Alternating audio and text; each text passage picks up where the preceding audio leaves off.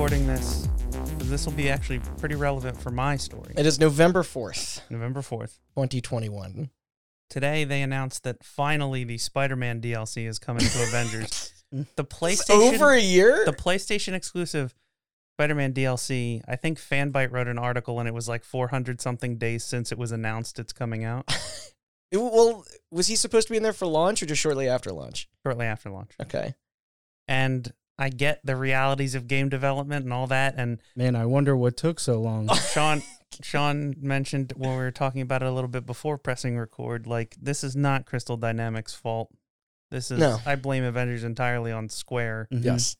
And their stupid business practices, but it was funny because Avengers, people like to pick fun and make jokes about Avengers and how few people play it, but it recently actually got a little bit of a bump. Well, it came to Game Pass. Right? Yep. You know what's not coming to Game Pass? Oh, Spider-Man. Spider-Man.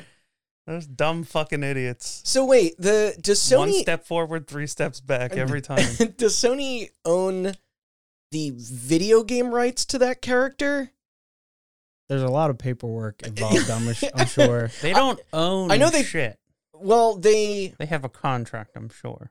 Well, right, And the right, con- yeah. the yeah. But I contract think, probably. but I think They do that's- distribute the Spider-Man movies. but- and the game. Well, yeah. But then they collaborated with Disney, which is why he's in the MCU now. But has he been in anything on any other platform Yeah. in the last couple? Marvel Ultimate Alliance.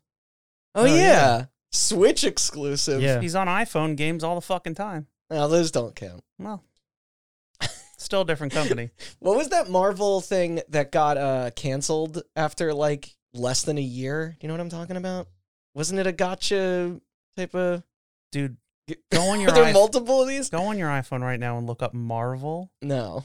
There are, I shit you not, Thousands. I don't think I could count the amount of Marvel gotcha games on the iPhone, on the iOS App Store and Android App Store on my fingies and toes. I think there's more than 20. So,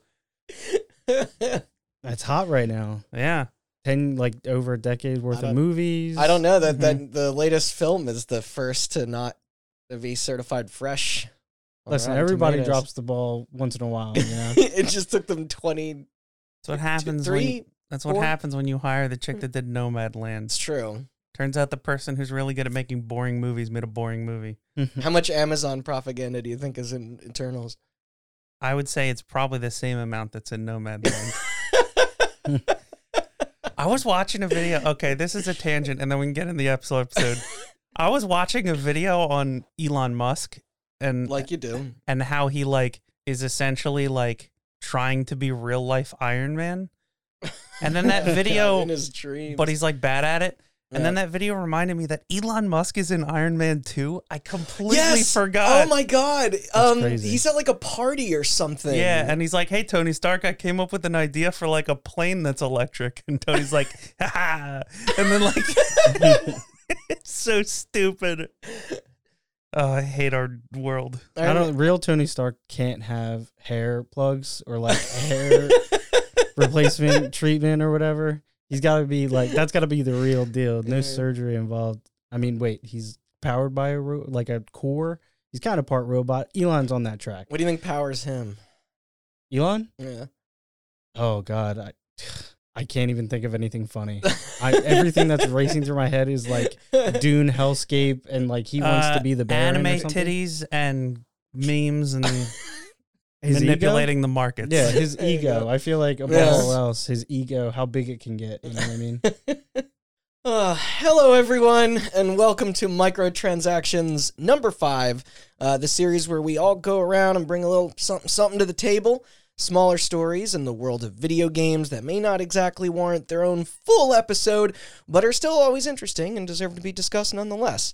This is Hot Button. I'm Randall Beatrice, here with Austin Blakesley Hello. and Sean Chambers. Hey, We got a wide range of topics today. The only thing left is to figure out who wants to go first. Oh yeah. I often prefer being the middle spoon in these, so I say it's up to you. I was guys. always last, but since this is your first time ever reading, I'll go first. How about that? cool. Okay. All right. Japanese car manufacturer Toyota I've heard of them. recently overtook Volkswagen again to become the best-selling car maker in the entire world Wow. by making a ton of very popular cars, including the best-selling car in history, the Toyota Corolla. I'm trying to think of what the Corolla looks like. It looks like every other car. Oh. And so It is- an it's- electric shaver. It looks like a Honda Accord. It's a basic Boring. family sedan. In addition to comfortable but boring sedans, Hey. like the Toyota Corolla and the Toyota Camry, Toyota is also well known for SUVs, including the Highlander and the RAV4. The Highlander being one of the top 5 best-selling SUVs, and the RAV4 being the best-selling SUV. They also make the Toyota Tacoma, which is one of the best-selling trucks. They made the infamous Baja truck that was in that N64 game. I hope it comes fully equipped with Baja Blast. Otherwise, I ain't buying. The Land Cruiser, another SUV, and the Hilux, which is one of the best-selling trucks internationally despite being banned in the U.S. Wait, is that the one that Osama bin Laden's driver? I think so. Yeah, or was that Yeah. the Suzuki? Oh, no, that's Suzuki. That's like Okay. a Jeep. Yeah, yeah. No, this is like a pickup. How do you get a car banned in the Yeah, US? what did it do? Emissions. Oh. Yeah. Not only that, but they also made the only car to get its own Xbox 360 game, the Toyota Yaris. Yeah, the Yaris game is backwards compatible, by the way. Yep. It's delisted, but Yep. if you have it, you can run that on a Series X. And of course, who could forget the best-selling hybrid, the Toyota Prius. Yeah. In addition to their economy cars, Toyota is also well known for making race cars. They are one of 3 manufacturers and the only non-American manufacturer allowed to make NASCAR cars, Huh. along with Chevy and Ford, of Yeah. course, as well as a bunch of GT racing cars. In addition to this, they also made a bunch of very famous tuner cars, including the Toyota Supra, which our fans may know as Supra. the 10-second car that Brian beat Dom with at the end of Fast and Furious 1. Infamous. Yeah. Yep. Super Which D's the nuts. Supra came from the Celica, which is an older version of the Supra. In addition, they are also credited with inventing the sport of drifting by providing us with that boxy white beauty that will instantly pop into your head when I say the name Initial D. Yeah. The Toyota AE86 Sprinter, which was also the Cool. car of choice of Keiichi, I can't pronounce this, Tsuchiya, I think, Close enough. also known as the Drift King. Now I know what you're all thinking. There's a video game podcast. Is this dude just going to sit here and list off Toyotas all day? Well, no. I could go on for hours and hours about how important Toyota is to the world of cars. And honestly, I don't even know that much about cars, but they're just that important. If you do want to hear more about the actual cars, I highly recommend checking out the YouTube channel that inspired me to pick this for my microtransactions, Donut Media. They have a series called Up to Speed, and it's like 20-minute videos on individual car models, so you can watch. This was really just my long roundabout way of saying Toyota is the big time. And I mean, Fast and Furious is credited for forever changing car culture, from the muscle cars of the 70s to the Japanese cars and tuner cars of the 90s and early 2000s. And all of that can be credited to a single climactic scene in the first movie with a 1994 Toyota Supra Mark IV beat a 1970s Dodge Charger. I feel like we could all just go around and just constantly crack jokes. But that is a good point. Something I never thought about is like getting those cars on the big screen and like just kind of seeing. I mean, there's a history of that with I mean, this is the most random comment ever, but when Twister released, Jeez. Yes. and the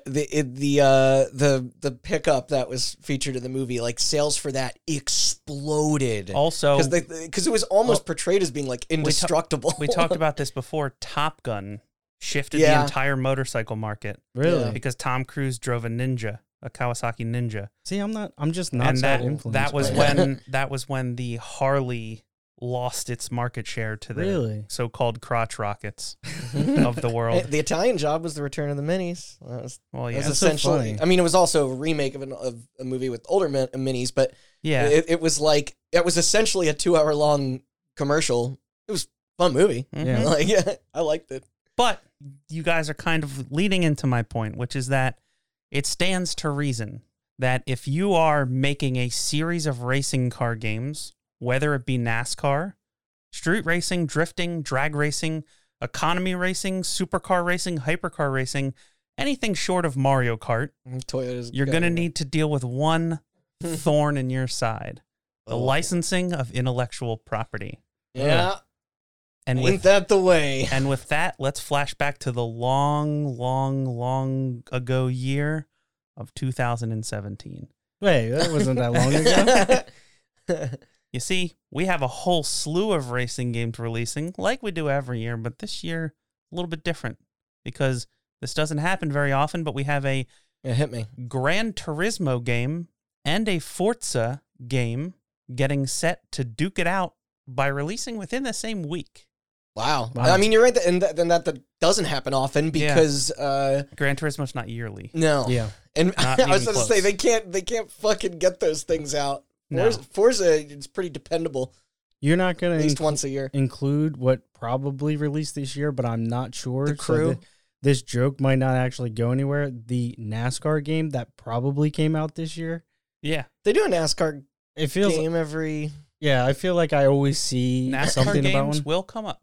Hey, Okay. So, okay. what about dirt? In addition to Forza Motorsport 7 and Gran Turismo Sport, which are You the mean two games now we're talking about. delisted Forza Motorsports? Mm. Exactly. Yeah, pulled from store or removed from store due to we- licensing. We also have the likes of Project Cars 2 and Need for Oh. Speed Payback also coming out Need for around the Speed. same time. Was Payback the one with the FMV? No, that's Need for Speed the reboot. Oh, That was 2015. which one was Payback? I feel like me and you tried that. Like, Payback was the one that they marketed as like a Fast and Furious movie. Yeah, it was Where like you were like jumping on the back of trucks and shit. pretty sure that one was also bad. They're all bad. I know, but they look fun. They do. Like in the previews, like we fought for it every time. There hasn't been a good Need for Speed since the Hot Pursuit reboot that Criterion made. You know what our problem is? We just want too much from developers. Mhm. Just for a continuation on a franchise that was pretty good. I will say, Yeah. because of Game Pass, I went back and downloaded Need for Speed Heat, which was the last one. Oh, the neon one. It's better. Okay. It's better than Payback and the reboot. I think those were the two that made me be like, I'm done. But October of 2017, within the first 2 weeks, I don't have exact dates written down, but it's like October 9th and October 12th or something like that. We have Forza Motorsport 7 and Gran Turismo Sport coming out. Now, just like music games, Mm-hmm. where they slowly reveal your track list and what you got to license, we have the same thing I'm with following car you. manufacturers, right? Okay. Leading up to the release of both of these games, we have the Forza team and the Gran Turismo team, Mhm. Turn 10 and Polyphony Digital, respectfully, doling out cars. And of course, it's like this thing of like, It's like your fighter roster. who can get the most cars, right? And to use the fighter analogy, Forza Motorsport is the Smash Brothers of cars. We have the fucking regalia from Final Fantasy 15 and Forza awesome. Horizon 3, I think. Isn't the Warthog in there? The Isn't- Warthog's in Horizon 4. Okay. Yeah. As well as an Cool. entire pack of James Bond cars with missiles Yes. on them. Yeah. They're doing it right. Yeah. But we have Forza Motorsport 7 with a whopping, and this is a bit of a skewed number, but 700 cars. Jeez. And this is like, How can you we're even counting, drive all we're those counting cars? like Assets. we're counting like a Honda Civic and a Honda Civic Type R as separate cars. In addition, we're counting like a 1998 Honda Civic and a 2006 Honda Civic as separate cars. You were So telling me because they have all the economy Yeah, stuff in there. it's really not 700 models. Those are the but it's Echo fighters, 700 if you will. Yes. Thank you. I Good I feel analogy. like a car guy would like strangle you where you sit and be like, they are different. Oh, they are cars." different, but again, yeah, they're like Echo fighters. They're tuned just a little bit differently. Yeah. But yeah, 700 cars to Gran Turismo Sports, 162. So Forza winning that race by a Yeah, country mile. yeah. But unfortunately, despite this over 500 car gap in roster lineups, in August of 2017, week 3 of their reveals leading up to their October release date, Forza Motorsport 7 put out a blog post. And this was JDM week, or Japanese Domestic Manufacturing Week. Basically, here's all Marked our on my calendar. every here's year. all our Japanese like consumer cars that you can drive. Gotcha. And they're all there, right? Wrong. We have Mazda, we got Hyundai, we got Subaru, we got Honda, DeLorean. we got Acura, but we're missing one very important company, Toyota. Toyota. Mm. I wanted to say it with you. Yeah. Can we do it again? Yeah. All right, take it again. Ready? Yeah. 1, 2, 3. DeLorean. Toyota. Okay. fucked it up. Fiat. And the blog post, the team at Turn 10 knew what they were getting into here. This wasn't like a oopsie daisy, we forgot to put Toyotas in our car game. The blog post was accompanied by the following quote. We've been outbid. Because we focused on Japanese cars this week, many of you have noticed that Toyota is not included on this list. As you know, Forza Motorsport 7 will feature more than 700 cars at launch, and our team is constantly working to license the vehicles that fans want to play. Unfortunately, it isn't always possible to align the interests of our fans and the interests of our manufacturing partners. As a result, production Toyota vehicles are not represented in Forza 7. Oh. We are as disappointed as you are about this news, and while we hope to bring Toyota production vehicles back to Forza in the future, it is worth noting that a small number of Toyota race cars will be included in the game. Look forward to that list in a future edition of our Forza Garage, which is the name of the blog. Wait, why were there race cars? We'll get there. Per minute, all right.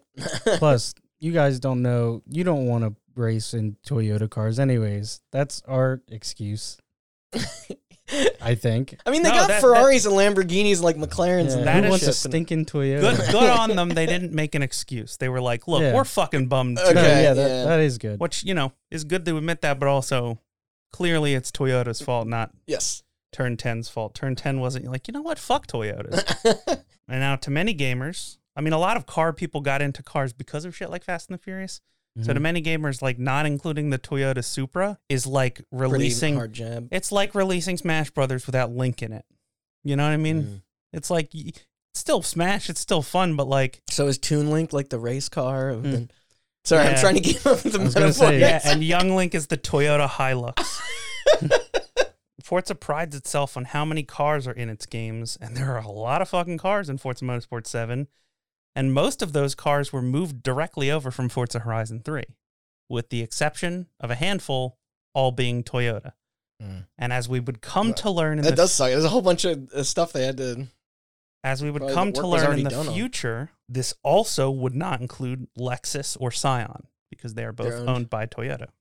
Gran Turismo, on the other hand, featured a whole bunch of Toyotas. Yo, check it. Yeah. As for our other racing games, Project Cars came out earlier that year and had managed to secure the rights to the new Toyota GT86, Chock full of Toyotas. while Need for Speed... That game was in development for a while. Wasn't it No, the first one was Kickstarter. The first one was Kickstarted, too, Okay. wasn't. And while Need for Speed Payback would come out a month later, it would also not feature anything from the beloved Japanese manufacturer. That's in the pattern. Yeah. Fans of Forza were left baffled and looking for answers. Now it should be noted that this is not the first time a manufacturer skips out on these racing franchises. Very famously, EA owns the exclusive rights to Porsche until the year of our Lord 2016, That's how long? which is 1 year before this happened.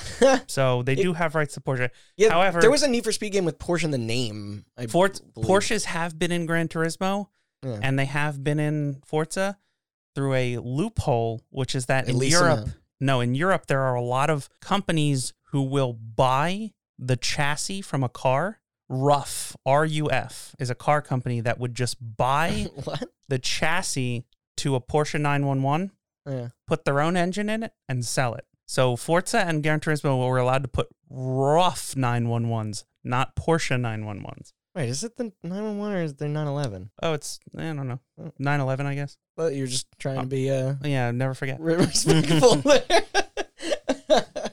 That's the famous example is Porsche not being in these games. Yeah. In addition, Forza Horizon 3, which had come out in 2016, did not feature any vehicles from Volkswagen. And the reason it did not feature any vehicles from Volkswagen was because Volkswagen had their hands full at the time. They were in the middle Oh, yeah. of a little scandal where they lied to emissions. Yes. Lied on emissions tests. So, but that was different because that was just Volkswagen. Volkswagen owns Porsche, and in addition, they also own Bugatti And and Bugatti? yeah, Wait, Volkswagen owns Porsche? and Bugatti. Yeah. Damn. Well, technically now Porsche owns Bugatti and Volkswagen owns Porsche. Gotcha. I woke up in a new Volkswagen. Nope, wrong That song. doesn't have a ring to it. Doesn't have the same ring. Yeah. No. But yeah, this isn't the first time that this licensing shit has fallen through, but it is a little bit different than last time. Now, what makes this even weirder is that, as the blog post above mentioned, this is only for Toyota's production cars. The Toyota There you go, not Hilux would be featured in Forza Motorsport 7. The Hilux is technically designed by an Icelandic company named Arctic Trucks and is just produced and sold by Toyota, but they own the licensing rights, not Toyota. Sounds like a Travel Channel show.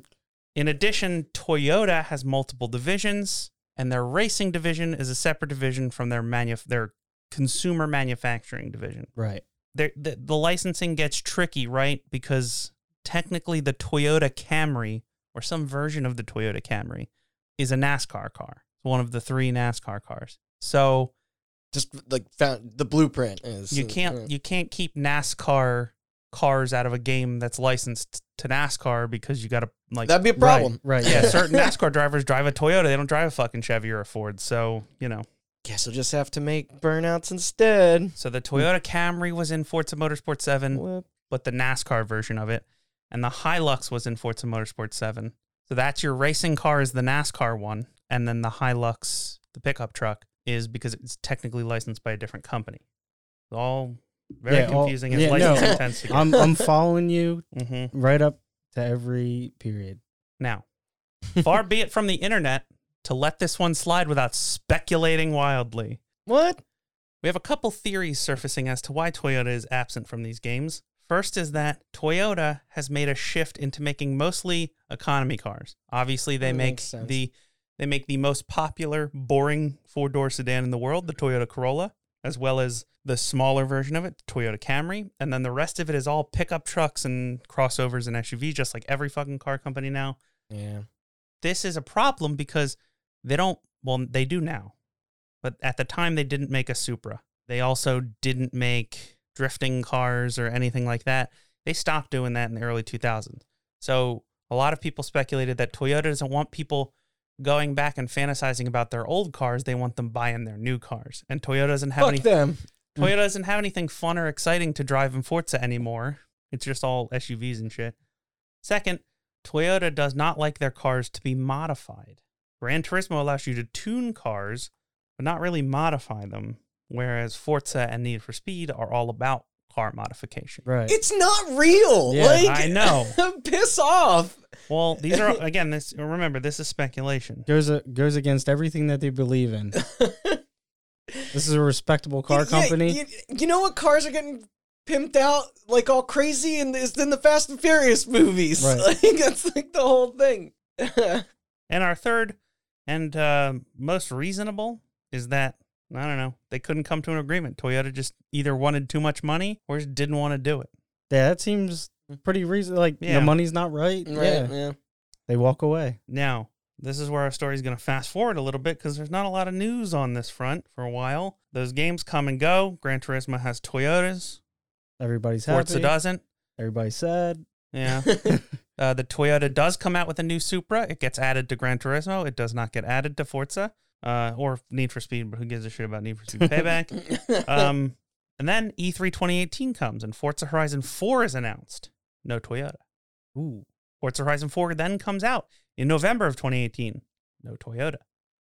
In 2019, Need for Speed Heat is announced. No Toyota. Ooh. A reboot of Grid is announced. No Toyota. Oh. Where are these darn Toyota guys at? Yeah, right. But here is the where phone's been ringing off the hook for years. Here is where our story gets interesting. Just an email like inbox that no one has been answering. A random angry fan of the Need for Speed franchises of all things, not Forza, not Grid, Need for Speed, Sent them a dead fish. tweets at Toyota UK on Twitter and says, "Where is Oi, Toyota bruv." in the new Need for Speed game? That's a real missed opportunity." Toyota UK then responds, "Not there. You can find our cars in GT Sport, which doesn't promote illegal street racing." And then they put that little, gritty teeth emoji. It's hard to explain, but you know what I'm talking about? The one with the wide eyes and like the full smile. Mm-hmm. What fucking wet blankets? Mm-hmm. They also ended the tweet with bruv. No, but hold on. The only response to that tweet before it was promptly deleted was the Need for Speed account. Just said tweeting, pussy. Nerds. That's so awesome. All right, that's fantastic. Yeah. I'll get the new Need for Speed now. Seems like more of a joke than anything. They put that weird emoji in there. But like I said, don't know. the tweet. What's the the joke is that you're lame. Like, that's not a very good bit. I don't know. The joke is that like Gran Turismo is a more honorable franchise than Need for Speed, which is true, but not because Sure, it's about but- illegal street racing. Yeah, It's they could have because said. it has a budget and people give a shit about it. But So this all It's also like spawns out, more simmy, but mhm. this all spawns out of elitist nerds. Is that what you're telling me? Oh yeah, of course, like all car shit. those dorks. Again, seems like a joke, but the tweet was promptly deleted. And then Toyota Take released it down. the following we statement. look like Officially, lame wads. the Toyota Motor Corporation has no concrete plans to license its model range to any other games besides Gran Turismo Sport at the moment. So is there an exclusivity deal or partnership? I don't know, is there? Oh. We'll be really excited to share our future plans with you as soon as we are able to. Okay? Something's cooking. Like you said, no exclusivity deal confirmed. Sony is obviously not fucking saying shit, Yeah, why would but this leads many to come to the very reasonable conclusion that this isn't a Toyota's being a dick thing. This is a Sony is paying Toyota to be a dick thing. And shut up about it. Yeah, and shut up about it. They're also Japanese company, both of them. I mean, Correct.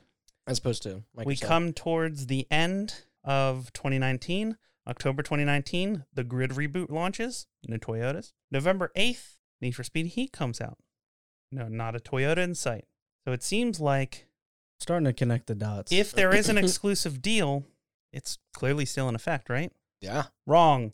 11 days later, the For- set me up. the Forza Motorsport account tweeted, we got Toyota. suspiciously 2 years and 2 weeks after the launch of Gran Turismo Sport and Forza Motorsport 7. Guess what ran out, motherfuckers? The plus Forza 2. Motorsport account It tweeted lapsed. that the 1998 Toyota Supra RZ Mark IV would be coming to Forza Horizon 4 free of charge in their title update on December 12th of 2019. Yeah, free of And charge, it only too. cost us $10 million. Yeah. The news was then followed by a bunch more Toyotas, including the Corolla, the Celica, the AE86 Sprinter, the GT, the MR2, as well as the Lexus LFA, the Lexus ISF, and the Lexus RCF. Are you getting flooded with Toyota? We got now, Toyota branded bicycles, Toyota stickers. Look. There's Helmets. billboards in the game. They got Toyotas Yeah, on it's them. written in the clouds in the sky. So, what actually happened? Poor Need for Speed. By the way, if you didn't get Don't it, say because that. I kind of blew past it, this announcement came 11 days after Need for You Speed just Heat released with no Toyotas in it. Somebody at EA pulling their hair out. Yeah. I mean, You they kidding get a me? taste of their own medicine for the Porsche thing, I That's guess. true. I guess you could say they got left in the dust. Yeah, they should change it to Need for Toyotas, right? Might actually sell better. Change the name. But yeah, what actually happened? Sad to report, I don't know. The weird thing about this story is that What good are you? many outlets report that there is in fact a deal between Sony and Toyota as a fact. Undoubtedly. Others reported as speculation. I personally could not find any concrete proof in writing anywhere that there was a deal, but it's pretty It doesn't have obvious to be there was a deal. public, you know. So I was just about to ask: is something like that doesn't have to be public, right? I mean, if you're signing contracts, think and things so. like that, No, it doesn't have to be Yeah. public. No. Okay. Especially for Um, foreign. So most likely, It only has to be. The weird thing about it is, to get into it a little bit, the only thing that's weird about it is, to go back to our cold open, if you're Sony and you're like, you should buy Avengers on our platform, mm-hmm. we have Spider-Man. They made that public because them buying exclusive rights to Spider-Man is a selling point. Yeah. We don't know when. It's choose us over. We don't know when we have Spider-Man. He's around here Coming somewhere. in I think 2022. Yeah, I think there's a guy in the office who drew a picture. Yeah. Of it. It's gonna be pretty sweet. It's just like a kid's drawing of Spider-Man. He's a hard guy to nail down, with the webs and everything. Yeah. So you can imagine our frustration. Try But- getting a picture. The weird thing is, if there was a deal, I don't know why Sony would pay Toyota to exclusively license to Polyphony Digital, One only game. to then never mention it. Like if I was Yeah, Sony Right, and you I put that on the box. Yeah, you it's market a it. bullet point, this yeah. is where, hey, you want to race a Toyota Supra? We got you. Well, that's- Forza sucks. Well, that's why Need for that's why you Speed do was that. like had Porsche in that. I gotta look up that game. Need for Speed Porsche Unleashed. Oh, Porsche Unleashed. Yeah, Yeah. that's it. And it makes itself very well known that this is the Yeah. place to come for Porsches. If you are spending money signing contracts, you hmm want to leverage that in yeah, marketing. exactly. But again, no concrete proof. But I don't see why not. There's really no reason for Toyota to take such a hard stance on in a tweet, and then 2 months later, and 11 days after Need for Speed wasn't allowed to have Toyotas, to just push a deluge of Toyotas into Forza Horizon 4 later as DLC. Other than what is seemingly a 2-year contract that was secretly signed between Sony and Toyota. But I guess we'll never know, because as of recording, like Randy said, it is now November 4th, 2021, November 9th, 2020, actually November 5th, tomorrow, the early access version of Forza Horizon 5 comes out, and next Tuesday, the day before this episode is set to go live, so Forza Horizon 5 comes out to the public. So if you're listening to this and you got Game Pass, enjoy your Toyotas. Download that Forza Horizon 5 and just, race Toyotas all day, because they got a whole fucking bunch of Toyotas in Horizon 5. Yeah, there's like 900 Toyotas in it, I hear. Yeah. Nothing but oops all Toyotas. But yeah, that's my story. I'm waiting for Forza Oops All Toyotas to actually make it to the light of day. Oh God, I gotta Photoshop that, don't I? Oh, no, that was interesting. All right, so I got a question for you guys.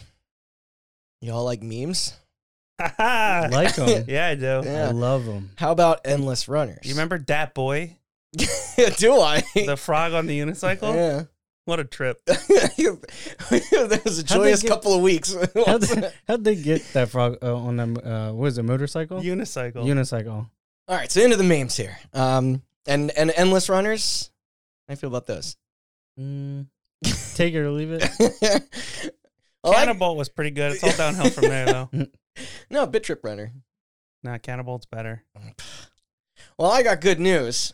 Because what if I were to tell you that Nintendo, of all people, fulfilled your wishes back in 2014 Oh my God. and gifted us with what is likely the best of the worst and most bootleg-ass game to ever sneak past their official seal of quality.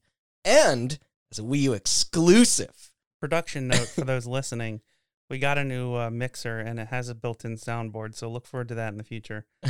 I am so upset with myself that I didn't put the sounds from this game on the soundboard. Like an MLG air horn and like the, where are you at? Yep. So, get those pesky PlayStations and Xboxes out of here. Throw that expensive PC you built in the motherfucking trash can, because this is the tale of Meme Run. Icon has Wii U. So I can play my Wii U and smoke a joint and like chug Mountain Dew and get hit 360 headshots at the same time. Actually, not to jump ahead, but you might not want to do any of the things I just said.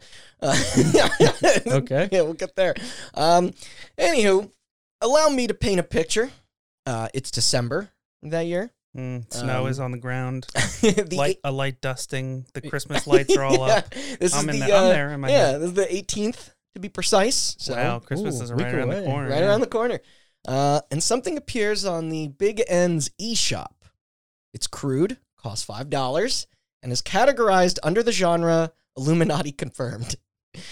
Perfect. Which I guess means that whoever uploads a title to the service for download can essentially write whatever they want in the info. Pretty funny. It's good to know. Yeah. Seems like that could go bad quick. Surprised that made it past old daddy Nintendo. Right. Well, I'm going to go ahead and guess. I've been on this show enough. Nothing's going to go wrong. Randy's just bringing this game up because he likes it so much. Nothing's going to happen. Well, speaking of that listing, both the developer and the publisher were listed as Ninja Pig Studios, a duo indie outfit consisting of an, at the time, 20-year-old designer, Jordan Schwetz, and his younger brother. They launched their website and started work in 2011. Jordan began programming in the 7th grade after discovering an interest in HTML. The passion progressed once he was given his first smartphone in his freshman year of high school, spending endless hours educating himself on its internal components as well as messing around with the various apps. This then led to him going into application development, often receiving advice from other young minds who frequented like Android community forums. He labeled Ninja Pig more or less as a, quote, one-man shop, but always still insisted in crediting outside sources that helped him out. The MS Paint style company logo was a picture he drew in junior high that his dad loved and hung by his computer, while the name came from his gamer tag. Pretty cool kid so far. Yeah. He tinkered with the tools he had, using Unity to create and release his commercial debut, a simplistic parody game called IQ Test, inspired from the numerous browser and like phone stuff that came before it, all with the same concept. Like Impossible Quiz and shit like that? Mm-hmm. Okay. Exactly. You get tricked into attempting to solve basic puzzles through unconventional means, get annoyed at the solutions, then inflict it on your friends and family and watch their frustrated reactions. And then get dumpstered on in your results. Yeah. You get pranked. Yeah, do you remember like these from back in the Flash days? They were like fun once, and then everybody rushed to replicate it. Here's what makes this one unique, though. Upon instant attention with its availability on the iPhone, iPad, and Barnes & Noble's Nook, the latter being the most important, as it not only was his personal favorite, it was less crowded of a scene than the formers, literally dethroning Angry Birds on there for several weeks while rocking decent scores to match. But yeah, these versions were out on July 31st of 2014, and he had a plan on the side to keep the train of success rolling. This being to also submit it to launch for the Wii U. The mobile scene was already inundated with that kind of shit by this point, but not the console space. Plus, Nintendo was beginning to have quite the reputation to those in the know for having a bizarrely lax certification process with their store. Perhaps even more so after Apple and Google were getting pressured to curate their marketplace better and trim down the garbage that was being dumped on there daily. He could potentially face the removal of future creations on iOS. Mario guys, however, too distracted to catch anything. Yes, distracted by the success of the Wii U. Yeah, that's a lot of money to count, my friend. Mm-hmm. 1, 2. We'll be here all week. Now, he couldn't find if Jordan had somehow acquired his own Wii U dev kit, or if the Unity engine was just so universally compatible that porting the builds from his PC was so easy that it wasn't even needed. Yeah, it's that one. Yeah, for more on the history of that software, check out our episode on it, by the way. So there's no telling why Nintendo themselves permitted such products through their doors, especially when you consider their protections over the brand, along with their prior relationship with third parties, or lack thereof. Was it due to their unfamiliarity with running an online shop? Was it that their system was absolutely failing to connect this generation, and they frankly would take almost whatever to pad out its small library?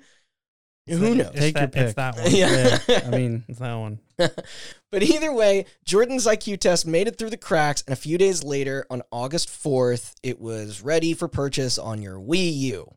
Again, it was $5. A single outlet reviewed it with a 4 out of 10, them not being swayed by its low-budget nature, and it otherwise faded into the console's lonely catalog of shovelware. I take it back, by the way, because have you been on the Switch eShop?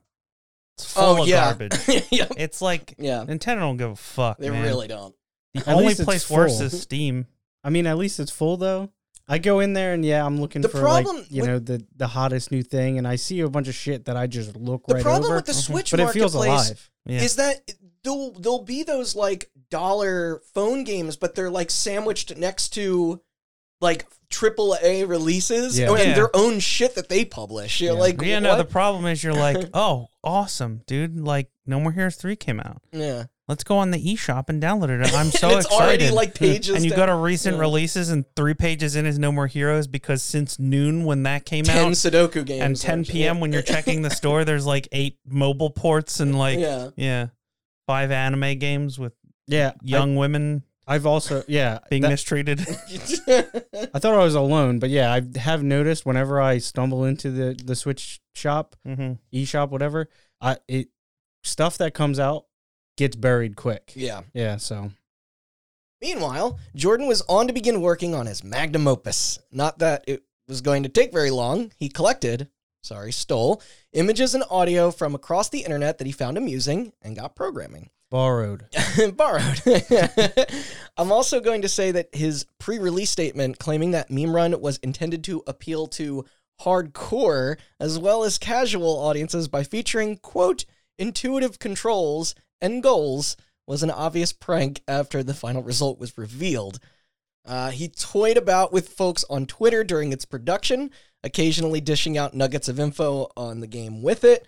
Words on its perceived quality did travel around, this leading him only to to further mess with people questioning its validity or purpose, to which he would respond with messages like, quote, "We can only speculate about the existential horrors and guilty delights the game is sure to bring once it launches."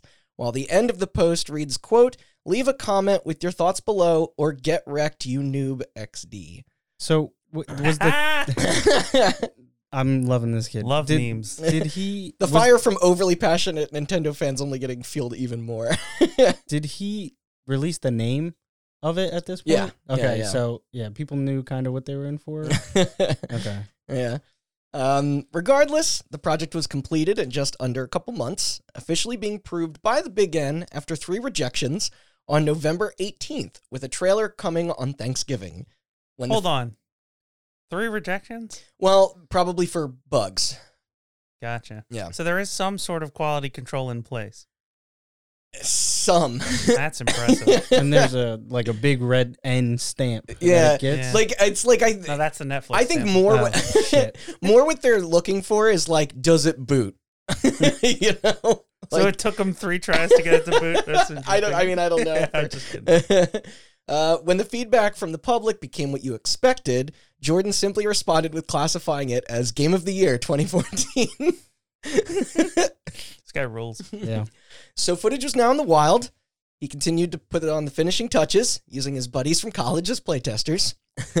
And on December 18th, Meme Run landed on the eShop, with the actual description underneath of it being, quote, "Tyrone rated this game 8 out of 8, which means it's not bait, so come play, mate."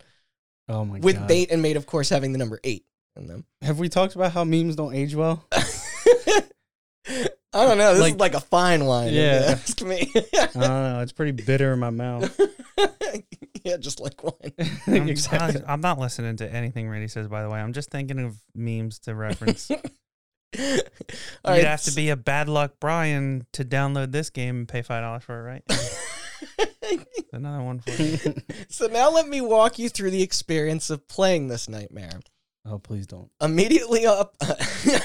Oh, I've played it. Did you? Yeah. Oh. Immediately upon Wait, boot up, did you play it for the memes? Okay, keep going. Yes.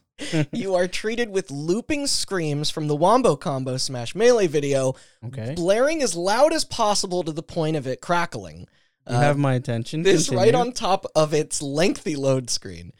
Then it's just options of press X to start, press A to jump, press B to slide. That's it. No deeper menus, no multiplayer leaderboards. The gameplay then goes. The shortest answer I can give is that it is an endless runner. You're automatically moving right on a 2D plane constructed of procedurally generated blocks of Lenny faces, with your character being a troll face stick figure. Great. The backgrounds, designed to take your eyes off the action, were made up of other pulsating memes. What's the frog, the dancing frog one? Dab boy. No, different frog. Different Crazy Frog? No. A lot of frogs. I don't- yeah, not the Wednesday ones. And the dollar bills would drop, air horns would pop in to shake everything. A JPEG of the 50 cal sniper from Call of Duty Modern Warfare 2 with hit markers would cover the field. Wait, you're taking me back. Music would be interrupted with repeating audio taken from different Valor videos. It's like the "Oh baby, a triple." Mhm. Yeah. Yeah, and then where are you at? Yeah. You could collect little Illuminati pyramids as a multiplier for your points. Swag points, they are called in game, which continuously rises the longer you stay alive. Austin is just like, Jeez. Getting flashbacks. This is something. yeah. Eventually you will lose, either from plummeting into a pit or by getting stuck on the environment as the screen slides away. After death, text will then encourage you to post your high score to the Miiverse, and that's basically it. Did you say it was never ending? Well, yeah. it's Endless Yeah. Shredder. Oh, yeah. Endless time. It reviewed like ass. The only two on Metacritic showing were a 1 from Nintendo Life and a 2 from Nintendo Enthusiast, respectfully. Unfortunately, not enough to give it a full number under them, since I believe you do need a minimum of, what'd you say? 4 or 5. 4 or 5. Those Nintendo reviewers Separate don't- outlets to look at it. Those Nintendo reviewers don't mess around, okay? Yeah. You put only the Blogs. highest quality, highest caliber products on their platforms, or get the H If out. only we had a way, some sort of technology to average 1 and 2 together. Unfortunately. The user score, though, was a 3.9 Hell yeah. from 57 different profiles. Because Should they, have been a 6.9. because they get, you definitely get it. Yeah, I get it. Many stated its irritating nature, cheap presentation, straight up broken and responsive controls, and loads of glitches as primary complaints. Like, literally, you could just fall through the floor in this thing every now and then. Not what you want to happen in a game like this. No. Although I do enjoy Kotaku's Mark Serrell's assessment of it, it's, quote, terrifying. Just watching this video game being played is a genuine insight into what it is to be insane. Honestly, my opinion was that it wasn't crazy enough from what I saw. I think the concept demanded more memes than just what they had in there. So some of those that bought into the idea were mad. One buyer even tried to initiate a change.org petition in an effort to remove it from sale. It had 6 supporters. Jeez. Because here's where it gets great.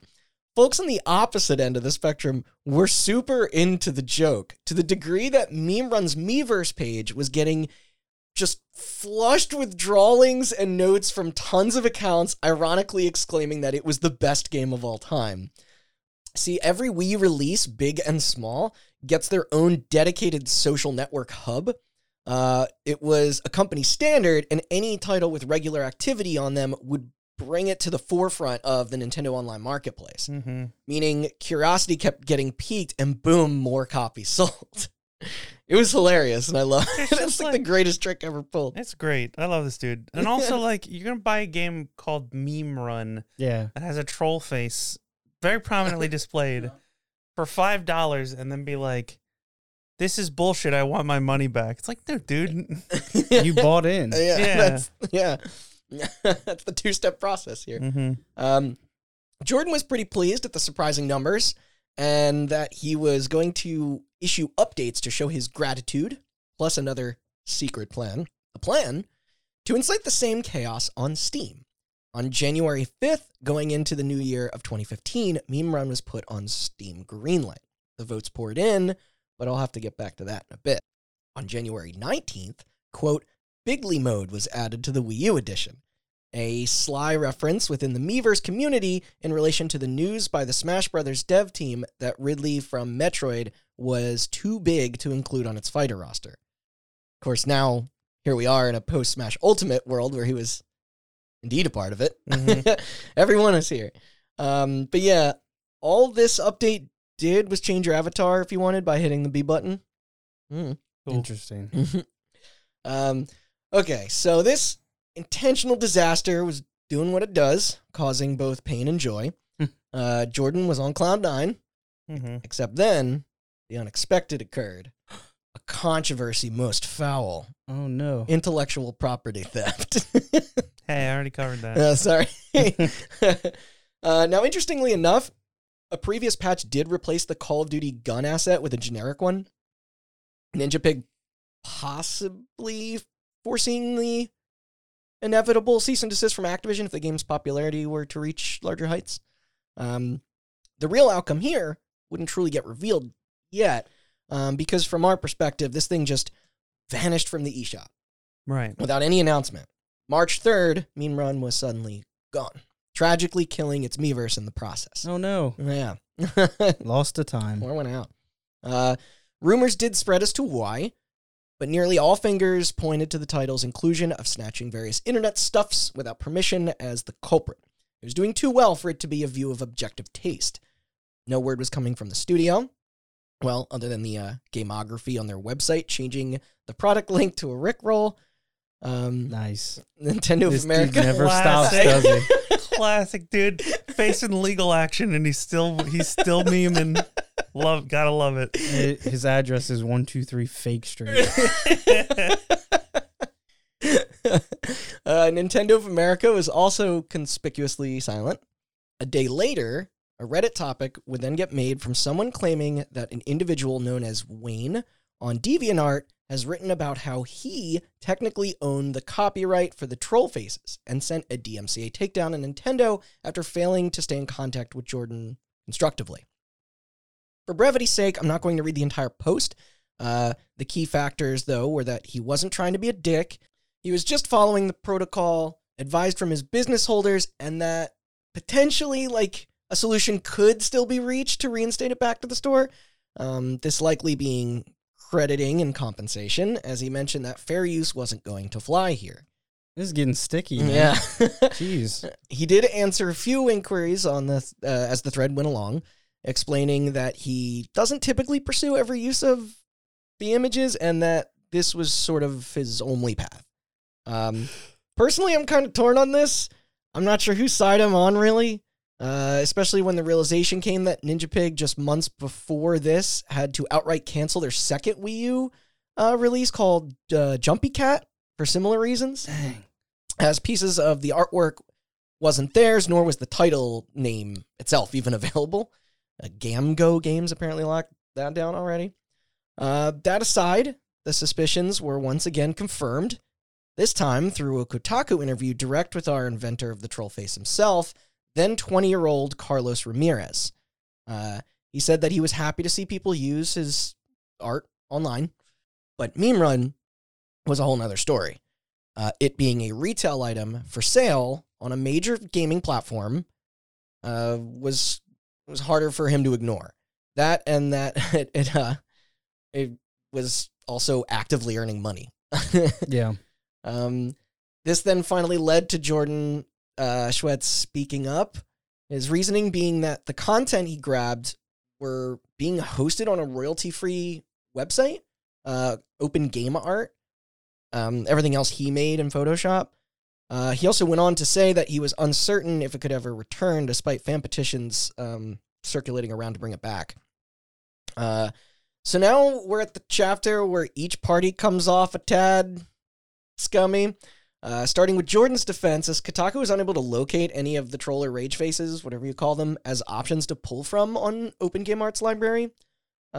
Ramirez, being unsatisfied with the title's removal, due to it still obtaining a profit for 2.5 months, persisted in legally enforcing his, what he once called, harmless comic from when he was 18, now registered with the U.S. Copyright Office as of 2010. Jeez. It's estimated to have accumulated over $100,000 for him since, and had recently, not making this up, he signed a deal with sometimes actor Adam Sandler to produce a film based off it. What? Yeah. And he felt entitled to that revenue. Okay, this is getting a little. I mean, crazy. the movie industry greenlights stupid shit like this all the time without it ever culminating in anything. But still, yeah, that's wild. Yeah. So it probably seemed more valuable to fight with in 2014. Problem was, when he approached Jordan about that, he told him it hadn't earned him any cash to fork over. Ramirez then pointing out its status as an eShop top seller and anecdotal evidence taken from the WiiWare Plaza signifying that plenty of customers were playing it. Yeah, man, I spent all that cash already. I don't know what you want from me. Thing is, you don't need to own the game to post there. Yeah. So his metric, probably not totally accurate. Jordan replied by telling the interviewer that the figures he's implying are, quote, completely abstract and erroneous, that even if he was allowed to share the numbers, ignoring Nintendo's NDA, every developer must sign that those assessments were true. Ramirez, in an attempt to dig deeper, discovered from those close to Jordan that he wanted to use Meme Run to help fund his education, something he didn't previously dispute when asked on his mission to produce games. It's a noble cause. Yeah. You don't understand I support that. Yeah. Our Trollface owner kept demanding answers. How many units were downloaded? What was the cut? Was Nintendo even aware of the debacle? He was prepared to go to court for this, all while Jordan was dragging his feet. Dang, the troll face guy is pretty serious. Yeah, like hell-bent. Ramirez then publicly insulted and threatened Jordan, calling him, quote, the least mature person I've ever dealt with, and that he didn't know the extent of what consequences were brewing. He was increasingly angry at what it cost to pad out this process, too. Jeez. Yeah. Although wishing to get followers on his side of the mess, he did state that all Ninja Pig had to do to include his works was ask, and he would have given it gladly. Of course, we'll never really be sure if that's how it was going to even play out, if that had happened. Yeah. Outside of this, questioning around Nintendo's indie policies began to unfold as, like, with whether or not it was okay to open the floodgates to a wave of uploads coming from such inexperienced game designers without a proper understanding of the legal system. Ramirez continued to fight for his profitable baby. It was the money he was bent on, not the fame. Yeah. That didn't bother him in the slightest. Not that it could, with the character taking on a massive life of its own. People will completely forget that I made it, and I think that's cool, is what he said. I looked it up, and he created an NFT out of the troll face and sold it for 69 Ethereum. All right, I take it back. Fuck this guy. Okay. So I'm Team Jordan. there's your NFT. Now, Austin's NFT Minute. Brought to you Dun-dun-dun-dun. by Coinbase. You got about 45 more seconds. So Open Seas. Dun-dun. Sorry. anything else you want to say? NFTs are stupid and they're a scam, and crypto's stupid and it's a scam. But that's fine because money's also stupid and a scam.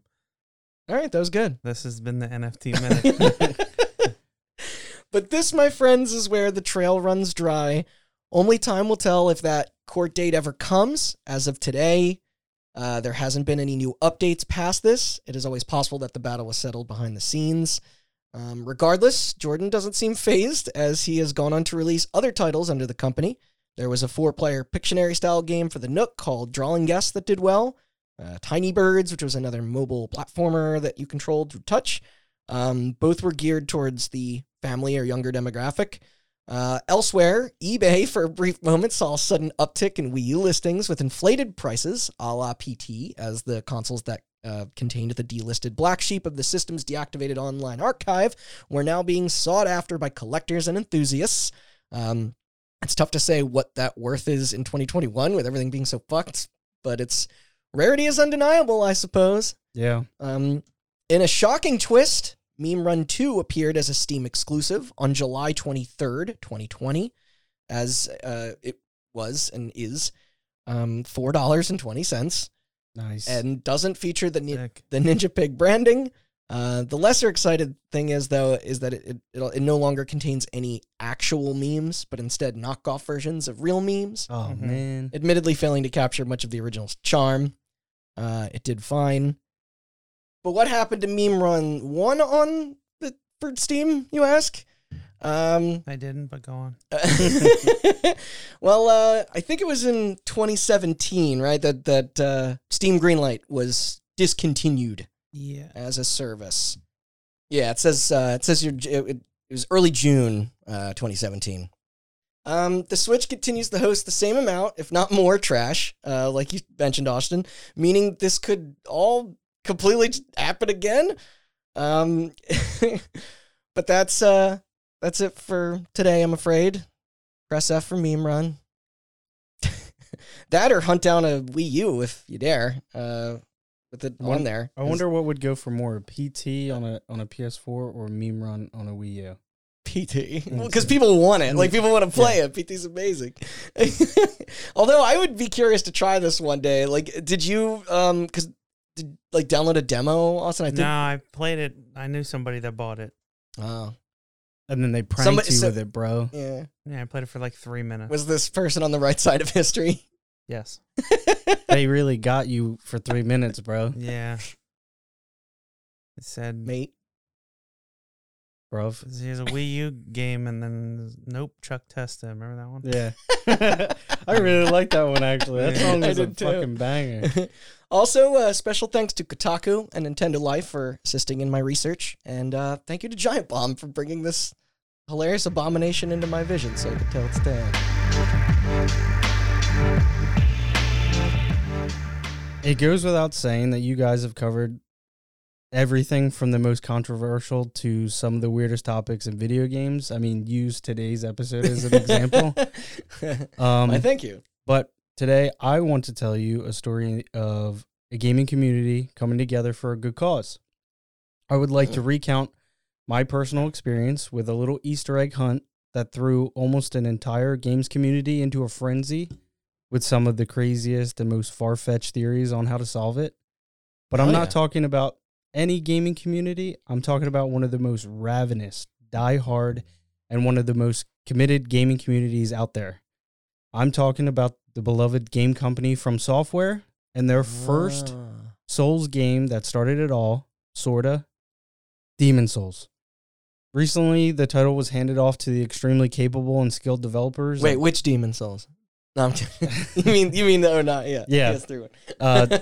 It was handed off to the extremely capable and skilled developers at Blue Point Games, who were tasked with the job of remaking the game for Sony's next generation console. You may have heard of it, the PS5. They don't make those. It's a myth. This is a launch title. Yeah. Yeah. Yes, it was. And I'm sure that Blue Point also great at having masters and stuff. They just got bought by Sony. Yes. Right? which will come up later. Oh. I'm sure that even if you're not a fan of the game or series, it's undeniable that people that love these games, they really love these games. Oh, yeah. The lore, everything. And that the discovery of a new, never-before-seen door that was not in the original game, people started scratching their heads and started using those heads to try and figure out how to open it. Now, as a fan of watching people speedrun these games, break these games, explore every nook and cranny possible, all the way down to the game's source code, snooping around for shelved ideas and concepts that never saw the light of day, That's cool. Yeah, that you can imagine people were chomping at the bit to be the first one to figure out what lies behind the mystery door. While I'm going to share my personal... It's too much power for one person. Yeah. So I'm going to share my personal story with the door's discovery, the insane theories being tossed around in Twitch chats and Reddit threads, as well as the inevitable opening of the door by a known Souls game speedrunner / variety streamer, Distortion 2, who I've personally been a fan of for a while. Right on. And we got some direct participation here. I didn't even get to play Meme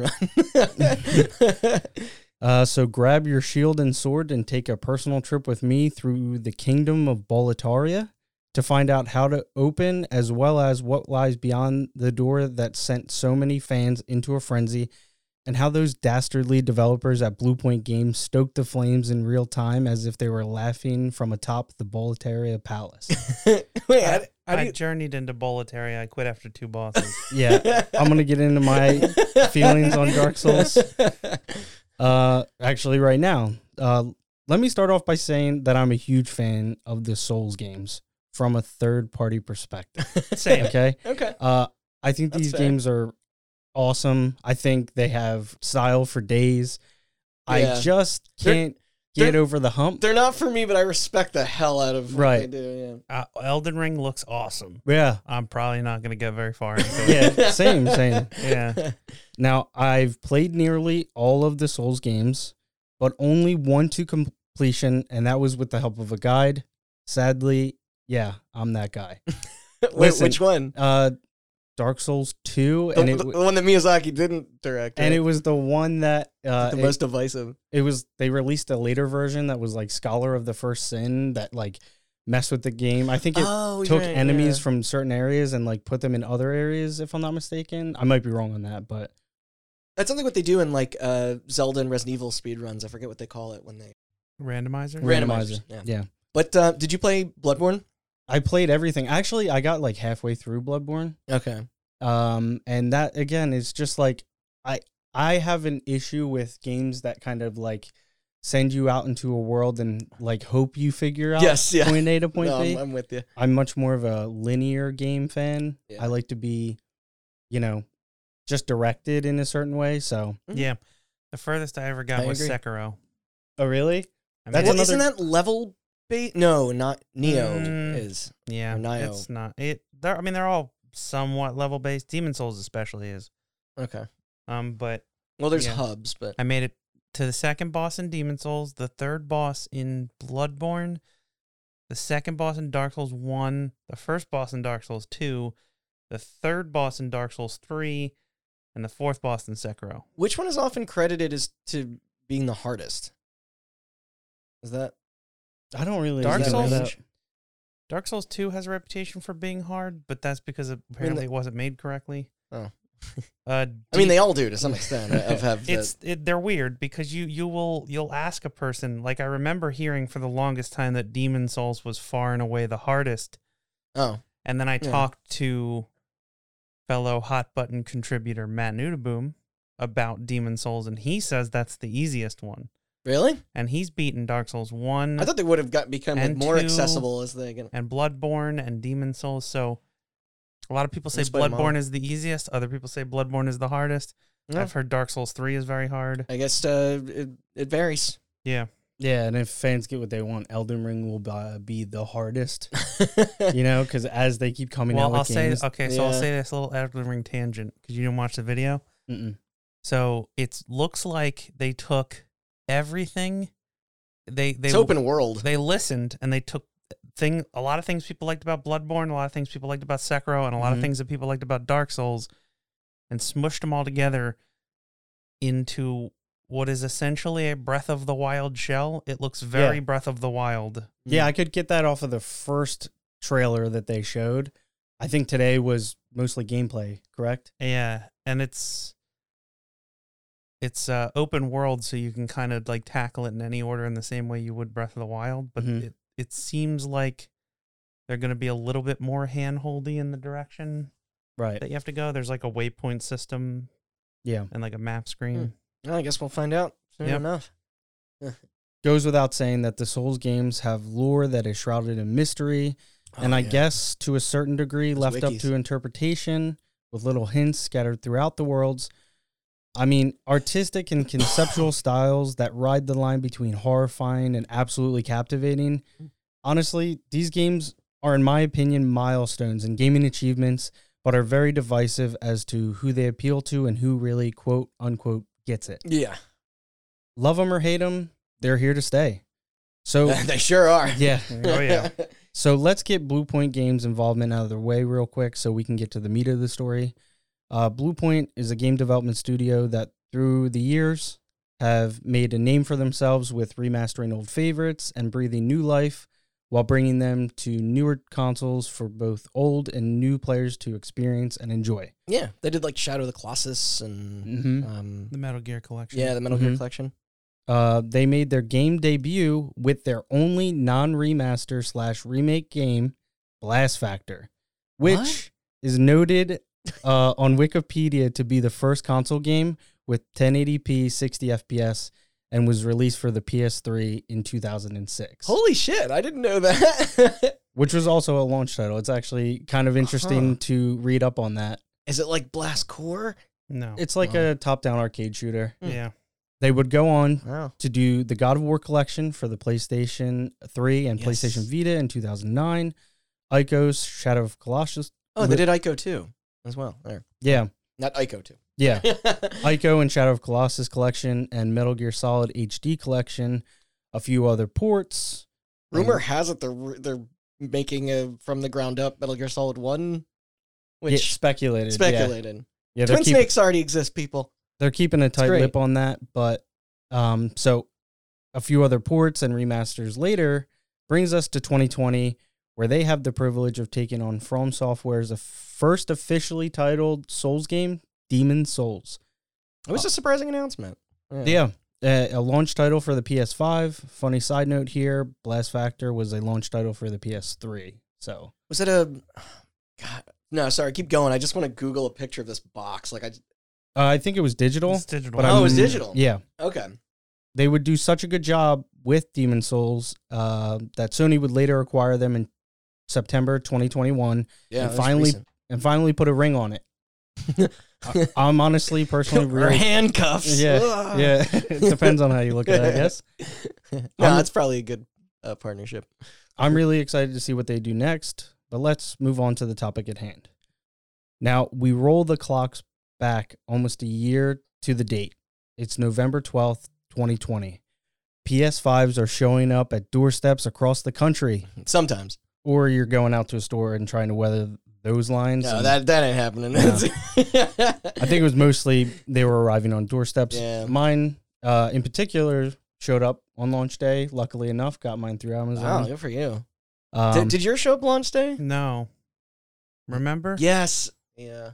Mine showed up a couple days late, so then I bought another one, and you picked it up, Yeah, that's what I bought. and then I from. gave you my other one. Thank you, by the way. Mm-hmm. we all got one. That's Yeah. all that matters. We did. Yep. During, like, peak pandemic shit, Right. too. It was, And with this, Ugh. and with the launch of this console, an old PlayStation 3 favorite, fully redone for next generation, is back for players old and new, and people are loving it. it looked like it's a showpiece for Yes, sure. absolutely. Like, what the console's It is capable of. absolutely beautiful what they did to this game, and Runs it's well. not surprising that the game still holds up. For the sake of time, I'm going to skip over some of the finer details because this game franchise as a whole is dense, and we're here to talk about this dang door. So, tucked away in a Secret seemingly door. tucked away in a seemingly useless alleyway in World 1, Area 3, just like the original, lies an illusionary wall. So for those who are not familiar, an illusionary wall is just like a normal wall, but when it's struck, the wall disappears and shows a passageway, a secret room, something like that. Mm. And this time, unlike the original game, where you're met with another wall, there appears to be something that was not in the original, a mysterious door. A torch on the wall, a sack perched up against that wall, a canteen, and a broken pendant / door knocker on the steps. Wasn't there a pendant? Sorry, you just reminded me in like Dark Souls 1 that nobody knew what it did. There's a lot of shit in these games. Okay. Yeah, Nobody knows what they it's did. yeah, definitely. These things are way Yeah. obscure and way like, you know. But you're saying this is on brand, like for them to be Absolutely. like, yeah, Yeah, so there's they're encouraging that. 2 wooden exploration. doors ornate with 6 golden sigils. I'm trying to paint a picture in your mind here. What's a sigil? Like little ornaments, I guess. Okay. Just like Sorry. Yeah. It's- and Did you say what's a sigil? yeah. It's just like a emblem. icon, emblem. Yeah. Yeah. All right. I'm making fun of me for not knowing, but apparently it's a hard question to answer, or thing to describe. It's because it's such a common thing. You need Oh, to do be. You you need have to. sigils hanging all around your house? Yeah. Do you know what a crucifix is?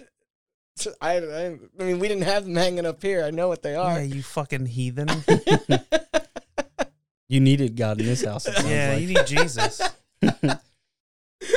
So the discovery was made, and just like that, the race was on to figure out what was required to open it and what it was hiding. Now, luckily, in the world of the internet / online gaming communities, word traveled fast. Oh, I bet. So on November 14th, a little late, I don't think this was the first time somebody found it. It was 2 days later, Oh, I was gonna say, when did the PS5 launch? the 12th. 12th. Yeah, it was day and day with the Demon Souls. Yeah. So November 14th, a Reddit user posted a video of the door titled, quote, "Does anyone know how to open this door in 1-3?"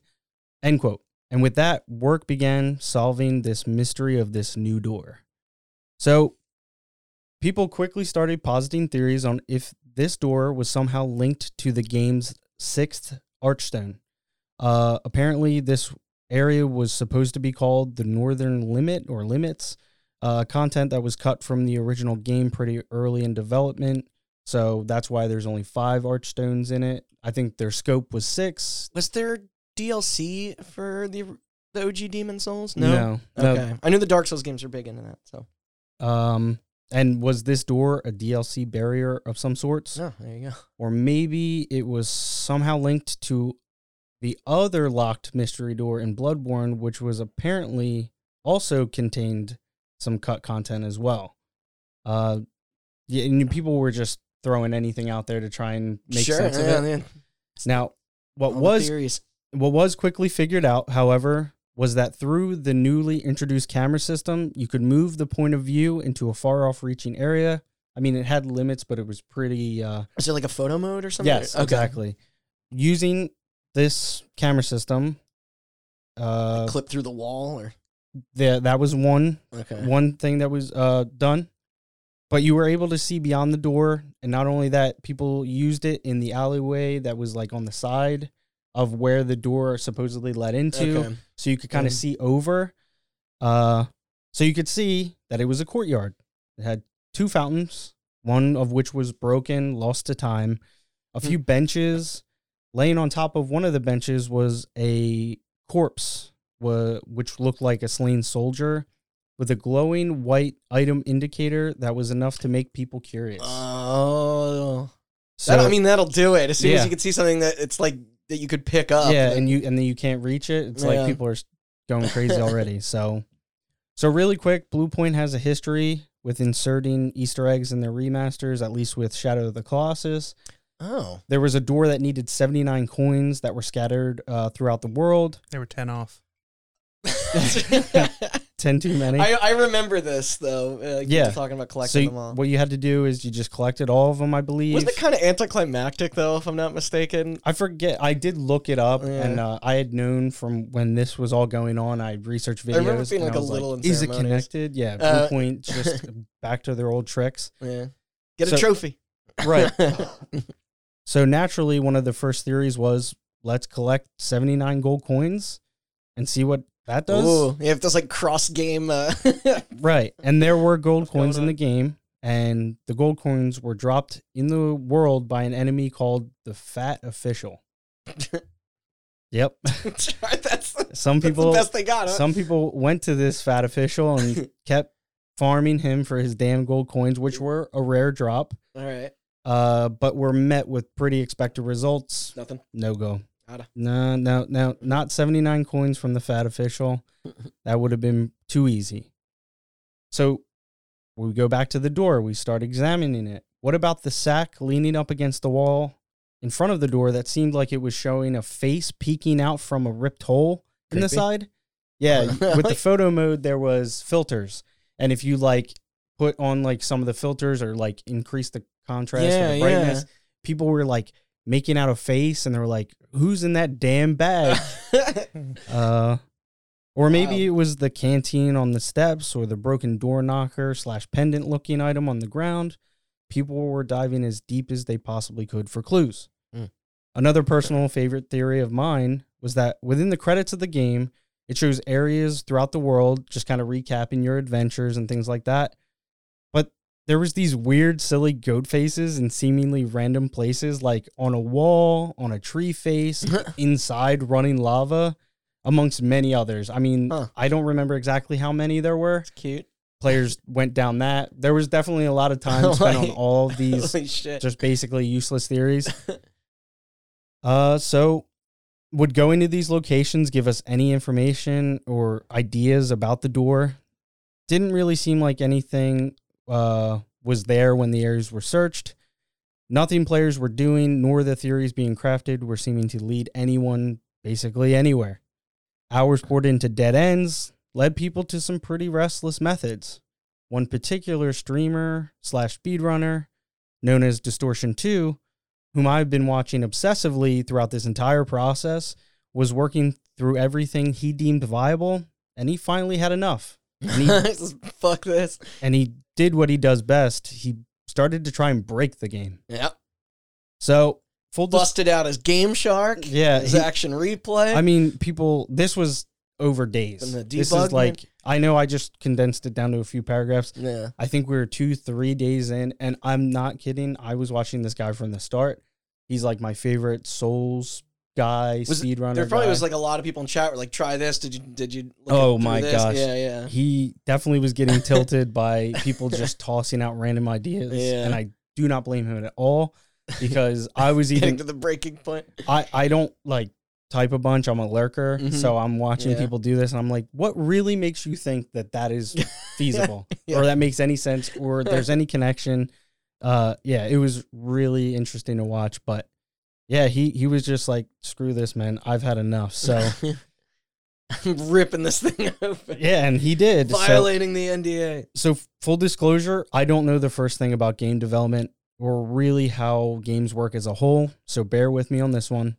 Bad news for you because I know everything. But players were able to discover that there was a glitch, an exploit, whatever you want to call it. Basically, this was found where walking into a wall while textures were loading after reloading a save file or launching the game Oh my god. would allow the character model to slightly enter the wall's collision. And then when the wall's texture / collision's fully loaded in seconds later, the character model is propelled upwards for some reason. I don't know. Nowhere to go but up, I guess. All right. So, like I said, I don't know how it technically works, but that was enough for people to start working on using this method to potentially figure out how to reach behind the mystery door and land into the courtyard where the much sought-after item was located. No, this is what you were meant to do. Yeah. It totally is designed. Yeah. So after hours of attempts and some pretty creative work, I mean, I have to say, it was mind-boggling watching this guy bend and break and twist this game to his will. He had a goal in mind, It's and coming apart. the amount of like save quitting, reloading, finding the right angle, the right pixel to put his character model to get it pushed up into like some far-reaching area.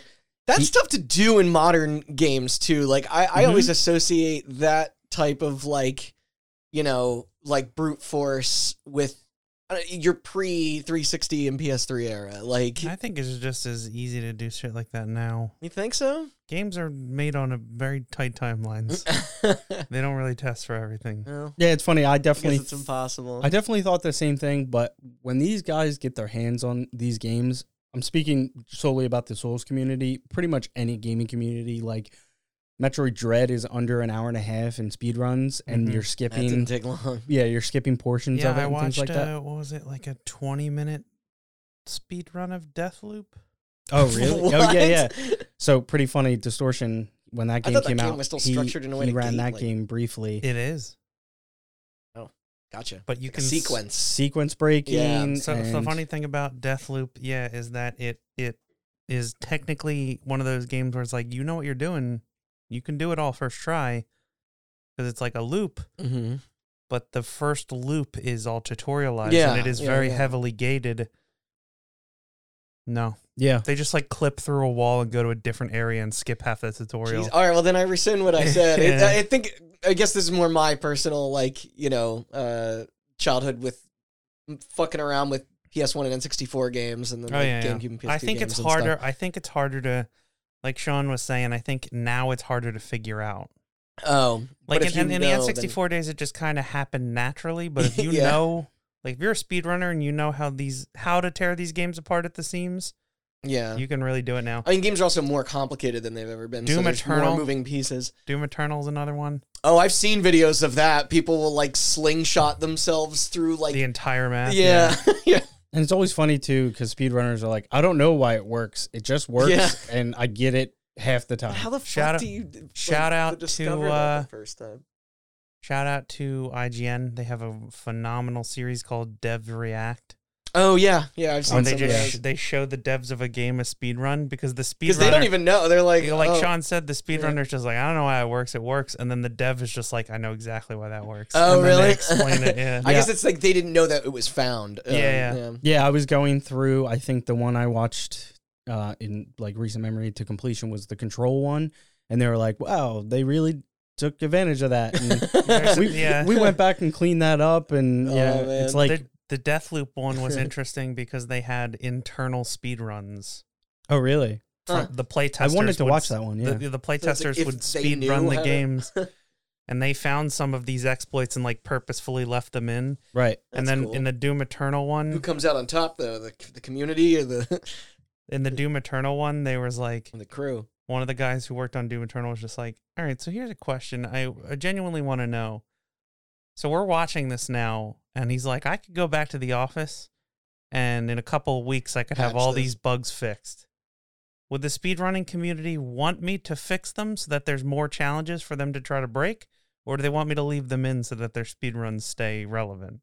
Huh? Wow, I don't know I don't how know to. I don't know what answer he Yeah. got. But yeah. I will say That's a this tough from my experience in watching spot to be in.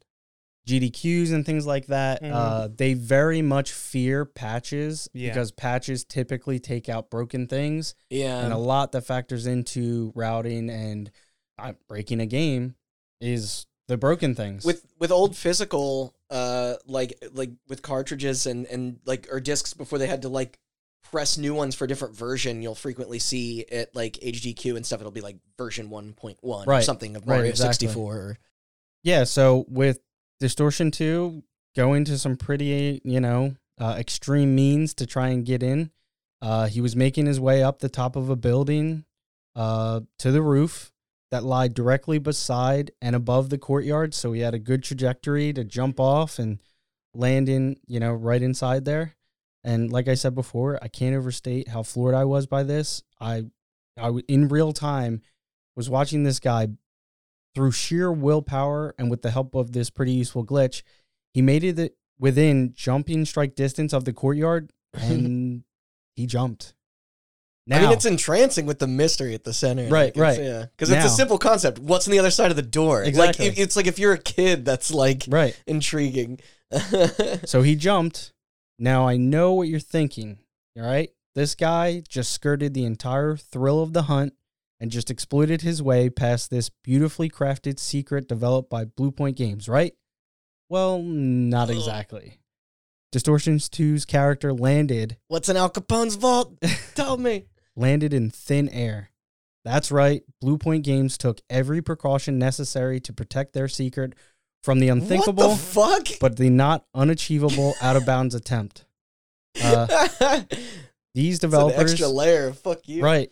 These developers encased the area in an invisible walled-off box to ensure that players only had the ability to open the door the By way traditional that it was means? intended. Yeah. Man, Now, that is some like if it weren't foresight. Right. If it weren't for the foresight on Blue Point's part to expect something like this from the Souls community, I mean, these guys kind of had a reputation. Right.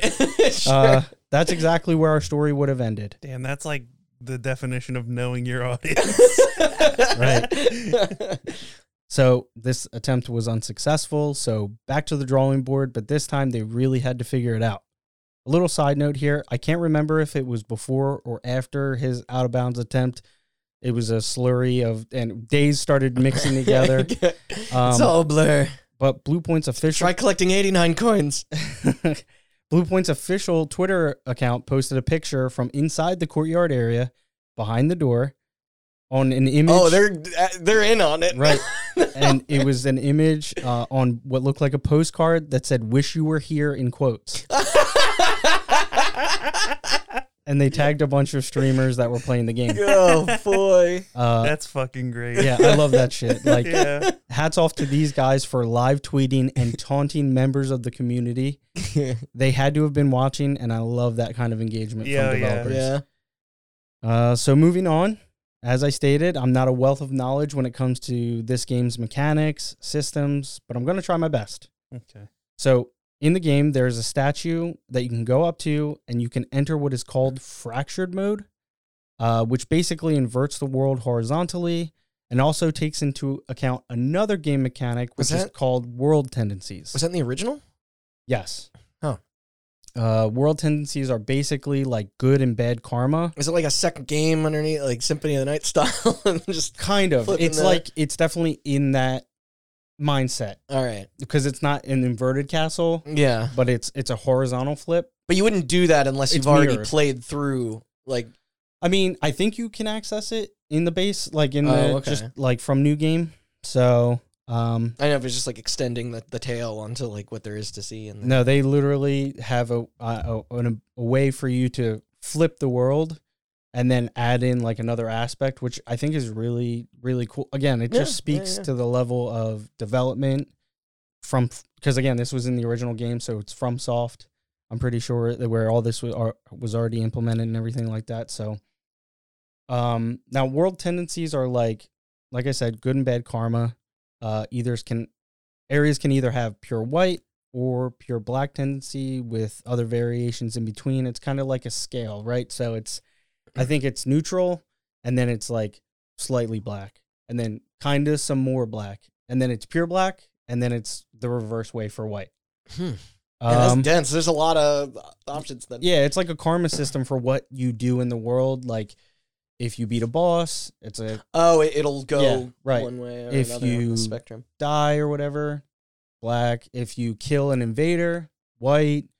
So you have like visual representation of where you are in there? It shows under, I think in the game, it shows under the Archstone, kind of like, it's like a color wheel. So it's like, okay. If it's slightly more white and then a kind of a little bit more white and then it's like white. Does it determine like ending or like change anything narratively, or is it just more for? I don't know how much further it goes beyond how it applies to the story, to be completely honest. Okay. Again, it might not at all. It might just be for like just your own. Right. Yeah. I mean, it has a purpose. Outside of that, I think. I mean, it's cool. That means it's counting, like it's cataloging all of your actions. Yeah, which I think is really cool. So it's like I said, a karma system, which other games have, but it's kind of unique in this sense because you know how it ties into the game. But since I'm not the most knowledgeable about the mechanics, if you are interested, you can read up about it on the game's wiki. It goes into an in-depth thing. But this is microtransactions. Like as long as War and Peace. Listen, yeah, I don't have enough time to go over how a Dark Souls or Demon Souls or any Souls game works, quote unquote. But all you need to know. I'm sure you know much more than I ever could. Sure. But all that you need to know is that when in these pure world tendencies in certain areas, an item can be found. A Reddit user posted a video of him finding an item crudely hidden under some breakable boxes in the environment in fractured mode with pure white tendency. The item they found was a ceramic coin. Just one. Yeah. 78 more to go. Can you fucking imagine if that was like... So, let me give you a little... A coin made of ceramic is also just a... I'll give you it's a coaster. I'll give you the description. You just drop it. And... I'll give you the description, okay? Ceramic coin, a cheap coin of dried clay, crushed to recover a tiny amount of HP. And then there's flavor text. That's what it says in the menu? Yes. And you can just, like, use it? Yes. It's just a perishable, like, little bit of health? Yeah, like a negligible amount of HP. And then underneath is flavor text. It says, extremely brittle and fragile. The glimmer has faded, much like the value. So, with the discovery of this item... Was there a middle finger carved onto it? Not quite. It looked pretty crudely created. But MS Paint. It's just everything else is like 3D rendered. But with the discovery of the coin theory is back on the table. I mean, huck it at the door. So players started scouring all over the game's areas for more coins. Right. In both pure white and pure black tendencies, and they were successful. I don't know how much time passed, but 10 were located in total. Oh my God, it took this long to find the one. Like, right. I think we're like 3 or 4 days in at this point. 5 from each pure world tendency, pure white, pure black. They still have to do all the ones in between there. Taking. These were hidden under breakable environmental items, tables, boxes, barrels, shelves, anything that you could roll your body into and destroy. Yeah, fat roll. But players had 10 coins now, so what next? Well, there was... I mean, how do you know when you found them all? Right. So there was an NPC that had an interesting interaction when you traded the item, or I can't remember if you just drop it and that was the form of trading. But when you presented the item to this NPC, the NPC's name was Sparkly the Crow. Literally a gigantic crow that talked. I thought that character was also in Dark Souls. Maybe I'm flipping. Just because I've seen a lot of... I don't know if Sparkly there's another crow return, but there is another gigantic bird that picks you up when you crawl up into an egg in the original Dark Souls. Yeah. Man, you know what? I just thought, what if you accidentally used it? I mean, I guess you'd just reload a save, but I was just like, if you go through the menu, you're like, oh, fuck. So when presented with the item, she would say, quote, Sparkly, happy, end quote. But then she would drop this. But then she would drop the item back on the ground for you to pick up. Now players had hit another seemingly dead end, which led them to attempt to dupe the item. Oh yeah, by the way, at this point players discovered a duping glitch. Yep. Hey, we'll get to 89 coins real fast now. Right. And that wasn't patched out. No, it may have been patched out later, Okay, but but not at this time. it was implemented in a different way. There was those gold It's coins. like rare candy in Pokemon. I forget exactly how it worked. I am stretching back a year in memory, and I don't have the best one. But there was an exploit that players are using to make their luck become like a random numerical number that went up into like the millions. And then that That's some good factored luck. in. Yeah, it was like the duping glitch paired with some item and then duping it and then spending them all. And then it made your luck go up like exponentially. It was that, again, they just reappropriated it here. They were like, we've already duped that one coin. Let's see what we can do with this one. But they don't even know how many they need or if they need Right. more. So you're throwing shit at a fan and hoping something, Yeah. you know, But the crow's dialogue, that was triggered specifically by having... right, with that item. Yeah. Right. So the way that the dupe worked was it would involve dropping or trading items with another player. You can't directly trade something in this game because of the way the multiplayer works, because people are summoned to your world. So then you would have to drop an item on the ground. You can't take anything if you from someone if you kill them? So, no, I think you get something from that, but in Or this just souls. instance, yeah, and you invade as two different types of spirits. You either invade as a like a bad spirit, or you invade as as like a and help with cooperative bosses and spirit. stuff. Yeah,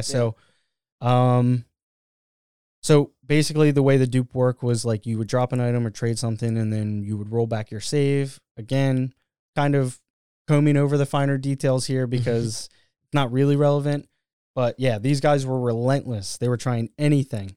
But Team Blue Point strikes again. Dude, they're 2 steps ahead. When the Those ceramic guys. coin is dropped on the ground and picked up by another player, it becomes a broken coin and is basically rendered useless. That's literally the joke I said like minutes ago, is that it was, Right. it was like a... So I don't know, for everybody keeping score at home, this is Team Blue Point 2, Souls Community 0. Dude, you know that's like the members of their team are just like all keeping up with this and Yeah. just being like... They're like, Yeah. suckers, you really thought that was going to work? All right, so now what? With players running out of ideas and new discoveries grinding to a halt, where do we go from here? And at this point, I kind of want to credit Vati Vidya. He's another guy I was following throughout this and actually became aware of through this whole process. I watched his video, and he had an addition to this whole story that I don't remember happening. But someone finally found an 11th coin. A community member posted on Twitter a picture of his character that looked an awful lot like Shrek finding a coin in a far-off place in a vast swamp area. Could this be true? We've scoured this entire world. You know what I mean? It's at this point, it's basically... It's safe to say it's charted territory. Yeah. Yeah. And these guys, I mean, like I said, you have like a huge gaming community.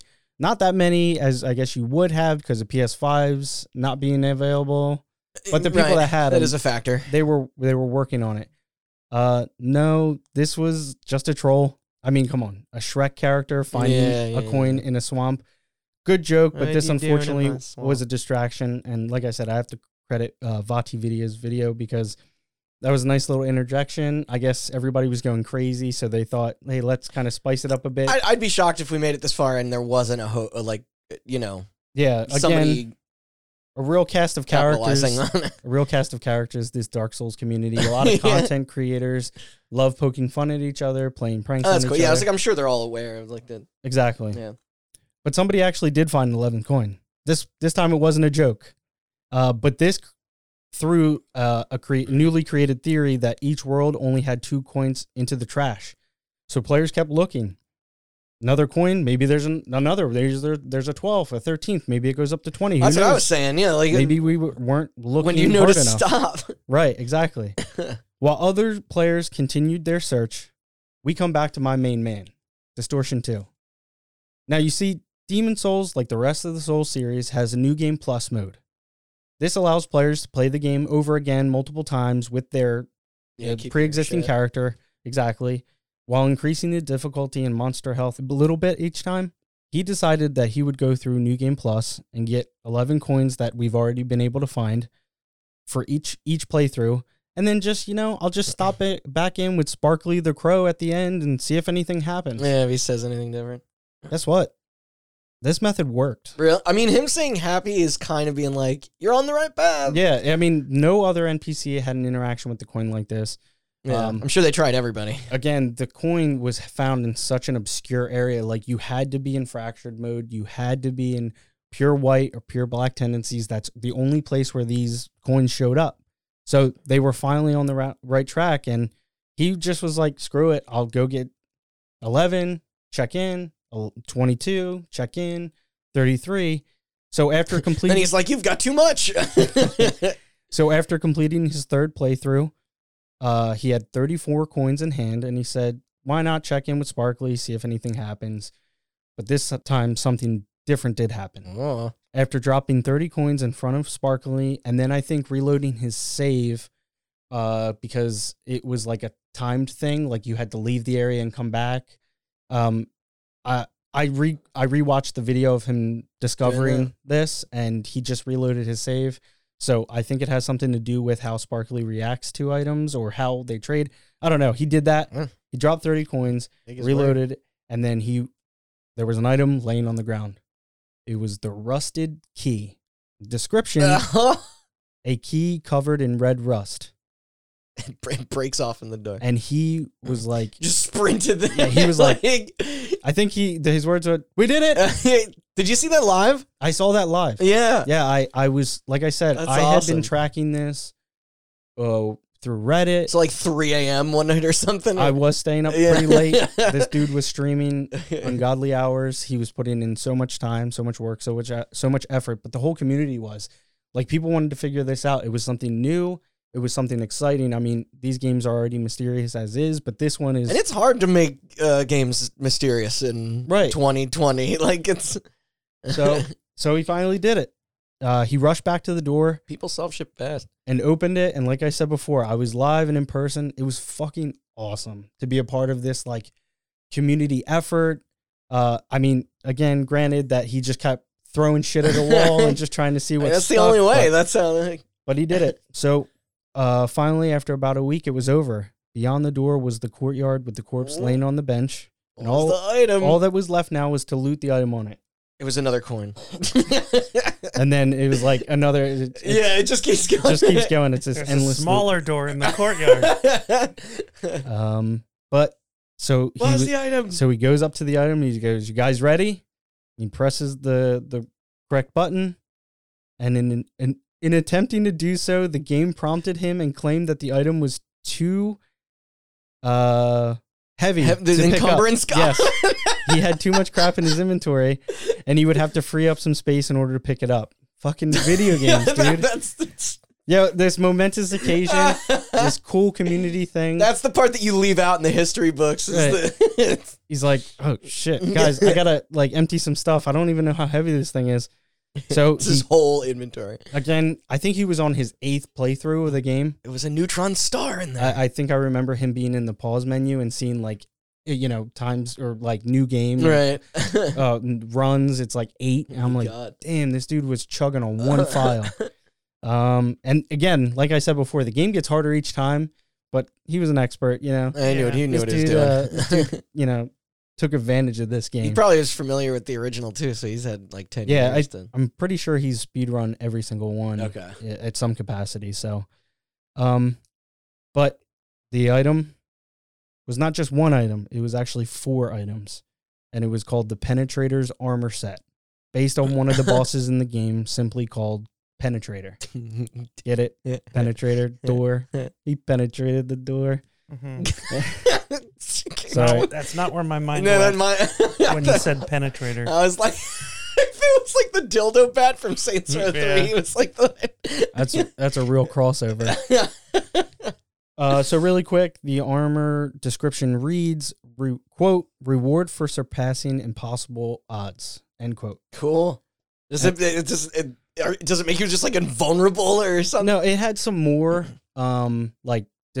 more game related descriptors on it. Like, I think you fare better against slashing attacks or something like that. What did it look like aesthetically? Was it? So it looked like the boss. It was actually the boss's armor set just shrunk down to be like a little pipsqueak, demon soul slayer that you are. But it was a sick ass set. And Man, imagine like that feeling of like you're the only person in the world that has this. well, Like in the game until everybody else Well, of catch course, up, well, caught up. he's broadcasting it for Right. to Yeah, it's collaborative, but I just more mean like in that moment. yeah. Like it's In the video No too, one else I has think his worn this yet. girlfriend walked in while he was like putting the armor set on, yeah. and he's like, "I did it." She was like, "What?" You opened it. It was pretty cool. He's like covered in beer, and this dude, or covered in a beer, and This it just dude- has like coffee cans of Monster Energy. This all dude was racking up serious hours, and he was streaming all of it. You know what I mean? So this was a week later. Like this dude had to be absolutely exhausted amongst the Yeah. other content creators, Twitch streamers, his community bags under members. his ready. Yeah, to everybody sleep. wanted to be the first one, Yeah. and I started with like watching this guy. This is archived, right? For like you can Yeah, watch it's on. it on YouTube. It's on his Twitch, in his VODs. It's posted on his YouTube. Yeah, Cool. Yeah. I'll So with that, check it out. and with that, I'm fairly certain that Distortion 2 was the first person to open the secret door in Demon Souls. Pretty cool stuff. I mean, I love that it's documented. Like I wonder if there's anything left to unearth in that, because that's I was doing a bit of research and just kind of getting It's a hell of a reacquainted. Like I said, I had adventure. like a not so detailed memory of the encounter and things like that. And there's a bunch of stuff, like I said, that I didn't quite go over through because it's just too far out there and kind of not really, plays to the story. You can imagine the theories that people were, presenting, saying like links to the like Game of Thrones and stuff like that. I remember some weird ones and things like that. But yeah, so after finishing and doing a bit of research for the script, I believe there are actually 13 possible coins that you can get in one playthrough throughout the world. But you're still intended to do this like multiple runs. Like, So, yes, this means that As you would need to designed. complete the game entirely on New Game Plus mode. So you have to beat the game twice and get every coin once through one playthrough and then again through another playthrough. at least it's not 8, but Right. it's Uh, still. I was definitely inspired to do so for myself. This was such an awesome adventure to follow along and watch. But then I remembered I would actually have to play through the game. and- You're like, I'm not gonna do. As I stated earlier, me and Souls games don't have the best relationship. They exist. I avoid them, but love them from a distance, Yeah. kind of like a creepy stalker. But no, like I said, I absolutely love these games. It's just from a player perspective, it's a hump I can't get over, difficulty wise and things like that. I relate to that. I also noted when I was doing notes for the script that I believe that 26 somehow ties into From Software's first game in some way, and it does. Oh, From Software's first game release, from what I could come up with, was 26 years ago in 2020. So it's like a little shout out to FromSoft. You know what I Yeah. mean? It's 13 coins twice, 26 coins in total to get the key from That Sparkly. seems the Pro. intentional. Yeah, absolutely. And that can't be a coincidence. No. I mean, the Like- thought and meaning behind this type of secret or Easter egg is really remarkable on Blue Point's end, and something that anyone that is a fan of video games should really appreciate. This was a good Yeah. reward. You know what I mean? Something like this could only exist in the world of video games today. Online gaming communities getting together in the name of something mysterious and exciting. In my opinion, Blue Point did this to show appreciation to the game, the original developers From Software, and to the communities that make these games what they are. And that's honestly a really cool thing to think about. It is. That's how you do an Easter egg, you know? Yeah. I like it. It's like paying homage to not only the guys who, thought of this crazy world and came up with these awesome art concepts and everything like that, but like this was a community gift. This was because of what the Souls community, again, love them or hate them, elitist, like I said, ravenous. This was like for them. Yeah. And I think that the players felt that. Really quick, I want to shout out the entire Souls community that took participation in the event. Like I said, Distortion 2, that was my main guy throughout the whole thing. Vati Vidya, like I said earlier, I watched a little recap vid of his that came out like a week after we had figured it out. Another streamer, Lobos Jr., he's another guy I watch. Nice. And it was stuff like, trying to figure out who's going to find it first, who's going to achieve everything first, and Lance McDonald as well. Also, anybody else I'm forgetting. There's a lot of people involved. It's in cool to this see whole we're like process. working together too. Like there's like, I mean, there's probably some Yeah. fun competitiveness in it too, Yeah. but it's also like I think I like switched back between when Distortion found out like he had the key and everything was over. Yeah. I switched over to a couple other streamers. Then everyone like flocked to. Yeah, so people would go from, Distortion's chat and then open another stream and start typing, he did it, he found it out, Distortion figured it out. Yeah, but it's like really cool showing of like what a great gaming community coming together for like something cool is. And something very particular and like you said, crafted for like to be appreciated by a very small, very passionate like subset. Right. And that's my story. That's cool. Yeah. A little bit something out of the ordinary for you guys, but yeah, I was really excited to get this together and share this with people. We should do for like Easter next year more, like try and collect some cool Easter eggs. So now you're religious. What was all that I hate God stuff about earlier? Yeah. Oh, it is on my shirt. Kind of trying to spoil Jesus's day with your video Wait, turn around. Oh yeah, it says the devil rules XD. Oh yeah, and it says get wrecked undernet. Nice. But yeah, cool. Well, thank you very much. Happy to bring something to the table finally. Yeah, it's a subject we never would have known about or tackled. So listen, I love cracking jokes, but cracking wise. Yeah, cracking jokes, but this one was I had in the think tank for a while because I thought it would be a cool topic to cover. Yeah, I remember you telling us something we wouldn't cover. So yeah. Perfect. Shout out to Toyota. Shout out to memes. Yeah. Shout out to Blue Point Games, Toyota, and Trollface. Exclusively. Yeah. Forget all the other memes. Yeah. Plugs? There is a pee break between. You don't have to tell them that. All right.